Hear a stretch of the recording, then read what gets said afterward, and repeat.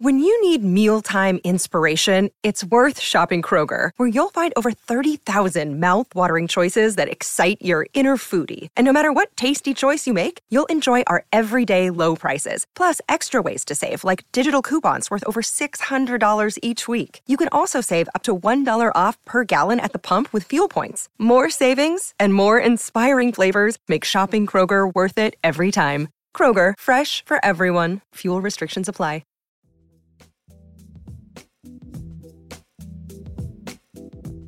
My name is Rosalind Erskine and I'm a food and drink writer at the Scotsman. I really believe there's so much to shout about when it comes to the best dining and drinking here in Scotland, and we want to tap into the most interesting and creative people, places and stories around. Every week we'll sit down with a pioneer of the industry, the people who are doing things differently and going their own way. From a master whisky blender to celebrated chefs and everyone in between, including the fryer at your local chippy. This week we chat to the Scotsman food and drink editor Sean Murphy, and we also talk to Julie Lynn McLeod from the award-winning Julie's Copateum restaurant in Glasgow. We're going to talk to her about setting up on her own, her influences, and cooking at the Acid Bar in Glasgow's SWG3. This week we've got the Scotsman food and drink editor Sean Murphy, who's on the phone from our Glasgow office. Hi Sean. Hello. We're just having a quick chat with you today because you edit the Scotsman Food and Drink website. Just can you give us a brief overview of what you do and how you got into doing that? Yeah, so the Scotsman Food and Drink website came about in 2015, which was Scotland's year of food and drink, and we decided to create a tailor-made website to cater for the rising interest in, like I say, Scottish food and drink producers, restaurateurs, chefs, distillers, drinks makers, brewers, and so the site basically caters for all those people, but also provides news, features, interviews, like looks at new distilleries and new breweries and also new restaurants. And that came about through my background in whisky, where I originally worked with my family in the Pot Still in Glasgow, which we took over the Pot Still 8 years ago. And there's been one of us working in the pub for at least about maybe 15 years. So I've had a bit of background in whisky. I spent quite a lot of time researching it for that role and was asked to do a bit more writing on my interest in whisky, and that sort of led on to food and drink related stuff, which then again led on when the Scotsman decided to launch the website to create this dedicated website. They asked me because I had that knowledge, and that led on to me becoming the Scotsman Food and Drink editor. And in the time since the site launched and now, obviously there's been some massive changes in the Scotsman Food and Drink scene. So is there anywhere that you're sort of got your eye on just now for somewhere that people should go and visit, or somewhere you've been that you've quite enjoyed that you would recommend? Yeah, so I mean, there's quite a lot of places. Obviously, the Central Belt is thriving at the minute, but one of the places that I visited recently, which I was quite surprised doesn't shout enough about what it's doing, is the northeast of Scotland, around about Aberdeen, Aberdeenshire. I mean, everybody knows about Speyside with the whisky. Everybody knows about Edinburgh with the food and restaurant scene there. Everybody knows about Glasgow and how well it's doing. And the same with Perth. And even the Borders, to an extent, is doing really well. But the northeast for me was just a fascinating trip. I went up recently to visit Glengarry Distillery. And when we got there, we did like a kind of a roundabout, look at some of the producers, went to some restaurants, and I was absolutely blown away by how good the quality of produce and also some of the restaurants are. So the distillery itself was amazing. I really recommend checking it out if you're ever in the area. It's in Old Meldrum, right in the heart of the town. It's Glengarry Distillery, so they do a really great whisky tour. And from there we went to the Meldrum House Hotel, and they have just launched a new little restaurant inside called Pineapple, which is absolutely brilliant. There's some really good food, and also we visited a place called Udney on the Green, which is run by the Kilted chef, and he does some amazing things. I think he'd shown us some of the biggest scallops I think I've ever seen in my life, and really showcases some of the amazing seafood that's available in the northeast. Yeah, I've met him as well. He's quite a character. Yeah, he was really, really nice. He actually, I think they do experiences where you can go and sort of like cook with him and stuff, but some of his work was absolutely amazing, and some of the producers he's been showcasing up there. I think one of the biggest things that I was surprised by was that, being so close to the home of, seafood and Peterhead Market and things, I thought maybe there'd be more sushi places and seafood focused places, but the places that are doing the seafood are doing it really well. So, and Sydney on the Green were one of them, and also Pineapple was another. Well, I'll need to go up there and check it out, and thank you very much. So you'll be back in over a few episodes just as a sort of guest to chat to us more, but thanks very much, Sean. Yeah, looking forward to it. I'll speak to you soon. Okay, speak to you later. Bye. Bye. It's Roz here. Today we're going to be talking to Julie Lin, who is the owner and chef at Julie It's Kopitiam, which is a Malaysian restaurant based in Glasgow. She's got a restaurant in the south side in Shawlands, and she's just recently opened a residency at SWG3 in their acid bar. SWG3 is a warehouse and event space in the West End. It's near the railway bridge arches, near Partick Station in the West End. And I'm here today to go and have a chat with Julie about her cooking style, her influences, and what her plans are for the future. Okay, we're going to go head in just now.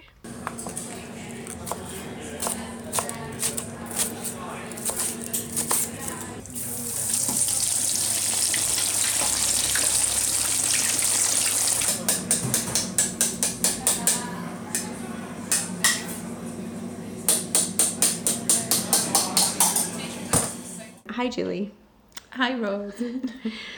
So we're here at the Acid Bar, just going to have a quick chat about your style of cooking and the fact you're on your own business and your successes and what you're doing next. So take you right back to the beginning. What would you say your influences are, and how did you get into cooking? So I think my influences have always been actually quite a lot from the female side of my family. So my gran is a really good cook, and she loves her produce, and she loves kind of cooking every day, massive big batches of stuff. And that's been like a huge part of what I've seen growing up as well. Same with my mum moving here.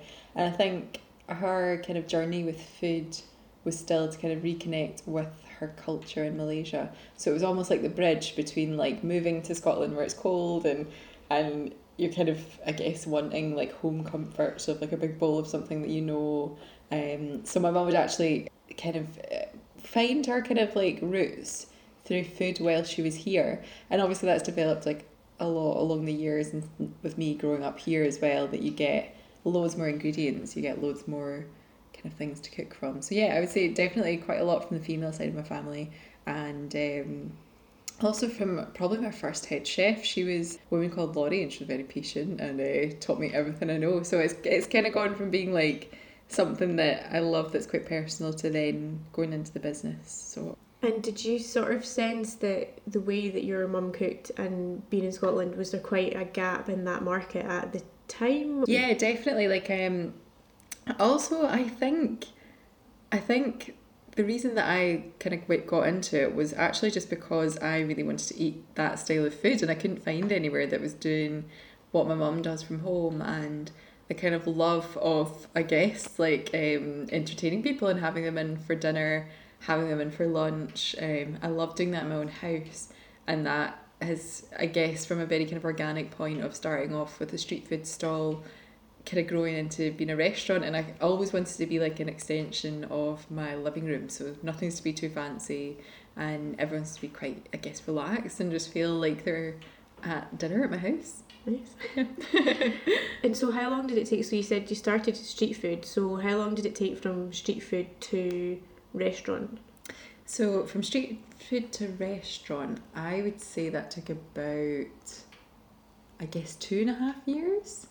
But doing a street food stall, I think, is a really it's a nice way to start it, because you see like quite organically how you have to cook a big pot of food, and you're maybe feeding loads of people at once or not a lot at all. And you could be out in the rain, you could be, and quite often when it is in Scotland, it will be out in the rain, it's very cold, and you kind of have to learn how to deal with that, and you're hugging onto pots and stuff outside. And yeah, and that kind of journey for me was really crucial, just to figure out how to kind of, I guess, get the food out there. And it gave me that love for serving lots of people, and I guess in, again, a very informal environment of it just being a kind of table sometimes at the side of a festival, or a table down, actually we had a stall down a lane for the first 6 months, so that's kind of how it started off. Yeah, so I think for me that's been the kind of main point of how you learn, and it makes you learn very fast when you're outdoors and kind of battling all of the elements and everything like that. Yeah, imagine you have to love it. You have to love it. When there's like sleet coming like horizontally at you and it's in January and nobody's turned up to the stall, you have to love it, and you have to kind of keep that like idea of the fact that you love cooking, the fact that you love the food and that you love serving people. And that's actually been like the kind of easy part for me in terms of like running the business, that love of just, I guess, feeding everyone. It's a very mothering instinct, but yeah, I do really like it. I think I've kind of got that from my mum as well. And did your mum come over? Was your dad Scottish? Was it like...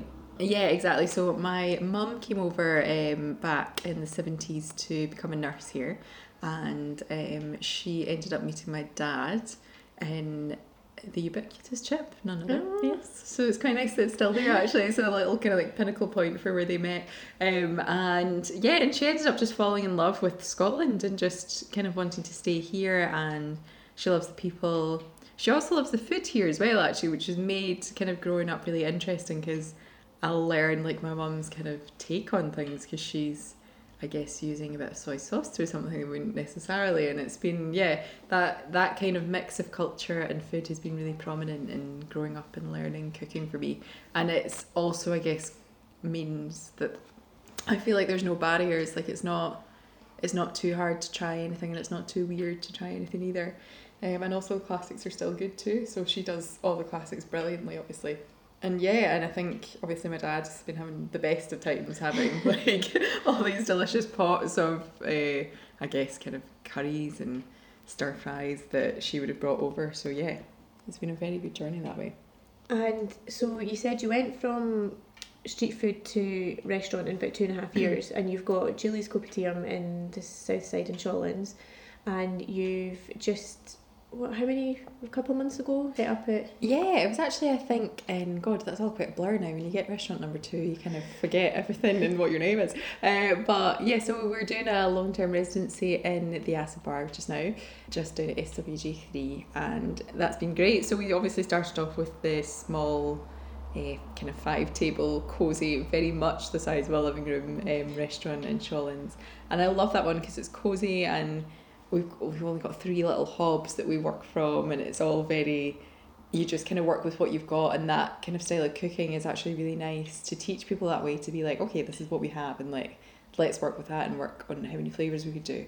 And the Acid Bar is slightly bigger, so we've got about 40 seats in there, and that it's a lovely kind of bigger space to be cooking in. So we've got, I guess, maybe a bit more equipment to be cooking different things, and for me that journey of having the accessibility to actually cook, to even, I don't know, have like a big steamer, or have something fried, or have something on a grill, it has been really integral to us developing the menu as well. So we've got loads of new flavours in there. So they're both kind of different in their own way, and they're both fabulous in their own way, because one's, I guess, got like a kind of bigger style, and you can get some nice cocktails and stuff down there, and in Shawlands we've got a very kind of cosy living room style, which is our little home, which is lovely. Yeah, it's really nice.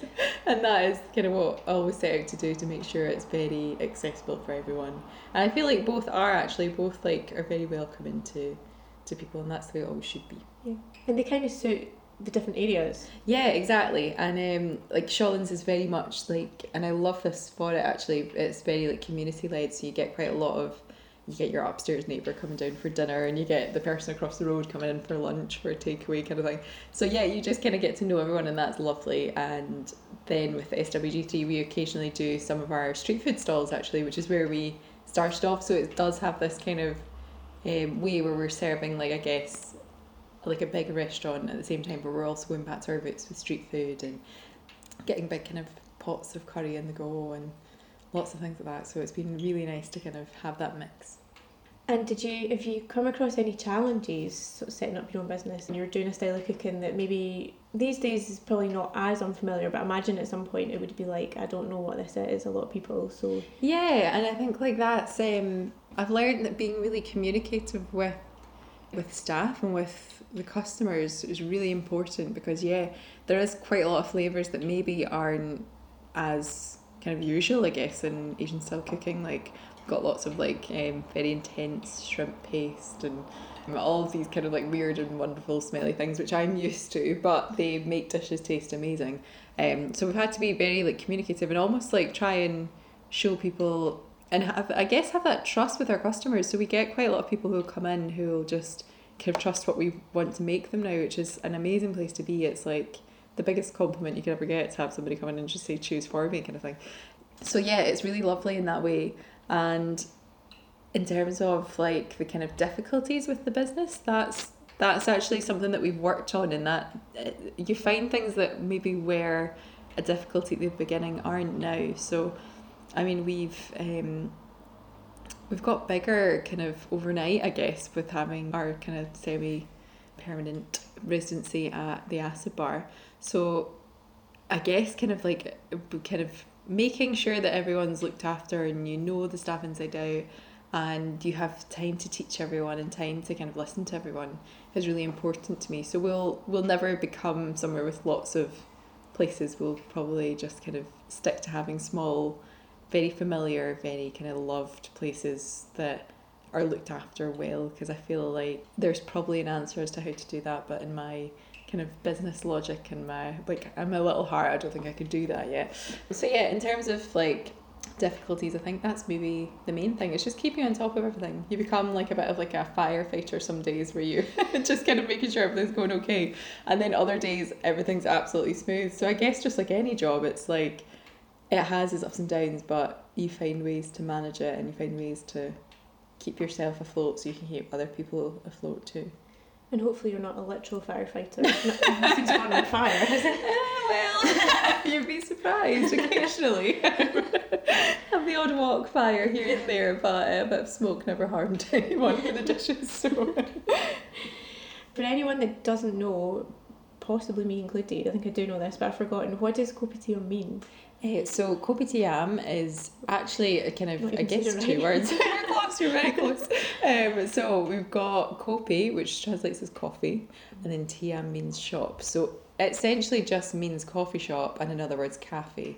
So, and that was part of the concept and kopitiams in Malaysia are you get all these kind of wonderful pulled teas and Milo, the drink, and you get lots of sweet kind of condensed milk coffees as well, alongside some of the nicest food ever. So it's these little kind of roadside shacks, or it can be little cafes as well. It ranges, I guess.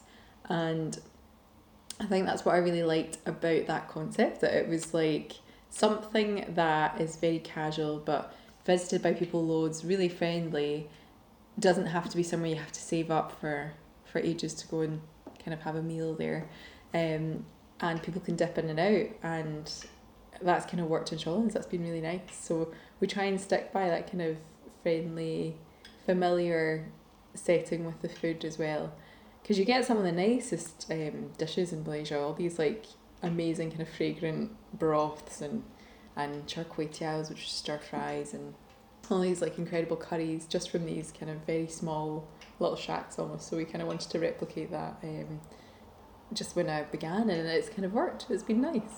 Yeah, because you've won a few awards, haven't you? We've been very lucky in that way. Very lucky. It's it'll never stop being overwhelming. Yeah, we have won a couple of awards. We think we've got Best Malaysian Restaurant in Scotland, which is just incredible. And I think there is something about that becomes quite a lot to do with the emotion of cooking and the emotion of opening up somewhere. Because for me, it's very much heart on sleeve cooking, because it's so kind of related to my mum, and it's so related to how I've grown up, and me also understanding I guess half of where I'm from as well, which is really nice. So the kind of connection with it has been very emotional. So I feel every time you get an award or a mention, or a customer comes up to you and says that was really nice, it's incredible, because it is so kind of ingrained in everything that I do and how I've grown up as well. Does your mum come in, and does she critique anything, or is she quite... My mum does come in, and she's we always actually struggle to keep her out of the kitchen. She loves coming in the kitchen, and there's something I also quite like about that. But my mum is our biggest critic by a mile. She will definitely not hold back, and I think maybe that's where I get a bit of my kind of perfectionist trait from. Is from her, because she's just determined to serve a good dinner, and I think that's where the whole thing has come from. If I think about it long and hard, of why did you open a restaurant, why did you kind of get into food, and why are you obsessed with it? It's probably because I like serving a good dinner too, down to the basics of it. And yeah, so she'll come into the kitchen often, and she'll have like little ideas, and we'll talk about food quite a lot, and she'll send me little ideas that she thought might be quite nice for the menu, and that's really nice. It's nice to kind of have her kind of coming in and out every so often. And actually my mum used to help me with all of the street food stalls when I first started, so yeah, so it was always me and her standing there in the freezing cold. So yeah, I'm forever indebted to her for that. But it's just it's very nice to have that kind of family connection to it, and just kind of I guess almost make her proud, because she's come a long way. She came all the way from Malaysia when she was 18, and it's very nice to like see her kind of watch her, I guess, her own background be of such importance to like everything that I do now and everything that she's kind of taught me. Yeah, and seeing so many people enjoy it as well. Yeah, that's incredible, and it's really nice for her to be able to see that as well. And like, I mean, even when she would come in and do the street food stalls before, she would go up to everyone and talk to them, and she's like the biggest kind of social butterfly ever. So she I guess she kind of knows some of our customers as well. So yeah, it's all very like personal and very like ingrained. It's nice in that way. Yeah, which you don't always get at places. No, and I mean, I think that's both like the I guess, do you know what, maybe that's a good question to go back to, is that's maybe why it makes it difficult sometimes, because if it does go wrong, it is your little heart in the line, and you are very much entwined in it, and but that's also what makes it grow, and that's what makes it lovely at the same time. Mm-hmm. So it is, it's just one of those things that I think will keep on growing as long as you keep giving it a bit of nourishing kind of attention as well. So for anyone that's not ever been into either Shawlands or the Acid Bar, what can diners expect from the menu? Or do you do like sort of similar things in both venues, or are you coming up with anything new just now? So we do actually quite a lot of new development all the time, and I think that comes down to the fact that I have a very short attention span. I'm always very very keen to be learning, and very keen to be like trying out things. So we do have a few staples. We've got like our Curry Capitan, which is like a very kind of rich coconut milk, chili, lemongrass based curry. And it's such a staple, because we'll always have that kind of good rich curry on. And we've also got nasi goreng, which is everyone's favourite hangover item, it seems, which is like a Malaysian fried rice, and it's got lots of spices through it. Again, everything we do is quite punchy. There's nothing that's subtle. And we've got kind of constant menu development going on. We're trying to, I guess, work on even some dim sum. So again, it's all very kind of mixed, the dishes that I'm mentioning, but that's part of the kind of fabric of Malaysia, where there is so many different cultures, and therefore so many different dishes and styles of food and styles of cuisine, which is really nice. So it keeps us on our toes. So we have a forever changing menu, and we'll serve kind of what we have that day. We'll use local kind of Scottish fish, and we'll try as much as possible to mix in the flavours from Scotland and the ingredients from Scotland with what we know as well. And that makes it really nice, because it's got flavours from both here and there. And we're very lucky to have, I guess, so many Asian supermarkets popping up in Glasgow now. We've got loads, and they've got all the kind of wonderful things that I never thought growing up that I would see here. Just things that, like, it's, I guess, pandan. We've got quite a lot of pandan here, which is like a long kind of green stemmed, I guess, herb almost, to the way I see it, because it's very kind of flavoursome. And we've got that here now, which is amazing. Yeah. So it's constantly developing, because the food map of of being in Scotland is constantly changing, which is really nice. So I guess when you come in, I quite like the idea of coming in and being like, this is what we have today, and we hope you like it. We've got a bit for everyone, really. And even if somebody's a bit unsure about the flavours or it seems a bit daunting, I love it when my favourite thing actually is when people come up and just trust us with it, or just say what flavours they like and we'll work around that. Which is good, because there's a lot of people who don't want to make a decision, like me. Yeah. I'll choose for you anytime. That's so much easier. So you're currently at the Acid Bar. What is next, basically? Are you staying here for a while, or...? I think we'll be in the Acid Bar hopefully for the next couple of months, which is really nice. We're enjoying ourselves very much, and we've got a now kind of bigger team, which is lovely, and we have plans, I guess, to be moving into a second unit, which is exciting. So we're letting people know about that very soon, and I guess we want to move somewhere where we've got a slightly bigger kitchen and we'll practice doing all the kind of things that I've always wanted to do. I mean, having I guess proper satay, having enough space to do ayam goreng, which is like a fried kind of chicken, or everything really. So we'll keep on looking for places that are, involved quite around the community in Glasgow. There's lots of little pockets of neighbourhoods which have got lots of things going on, like the South Side and East End and I guess West End down kind of Partick Way as well. So there's just lots going on. So we are looking at our second one now, so it's very exciting. That's really exciting. Yeah, and I think we're doing quite a lot more cooking classes as well. Nice. Yeah, I've got a team and we've just always loved the idea of teaching people about the ingredients and teaching people about Southeast Asian cooking and making that part of what we do every day. So we are kind of, I guess, working with the community as well, because that's, I guess, again, that goes back to the kind of love for food and it not just being about making money from it. We need to kind of give back to community in that way as well.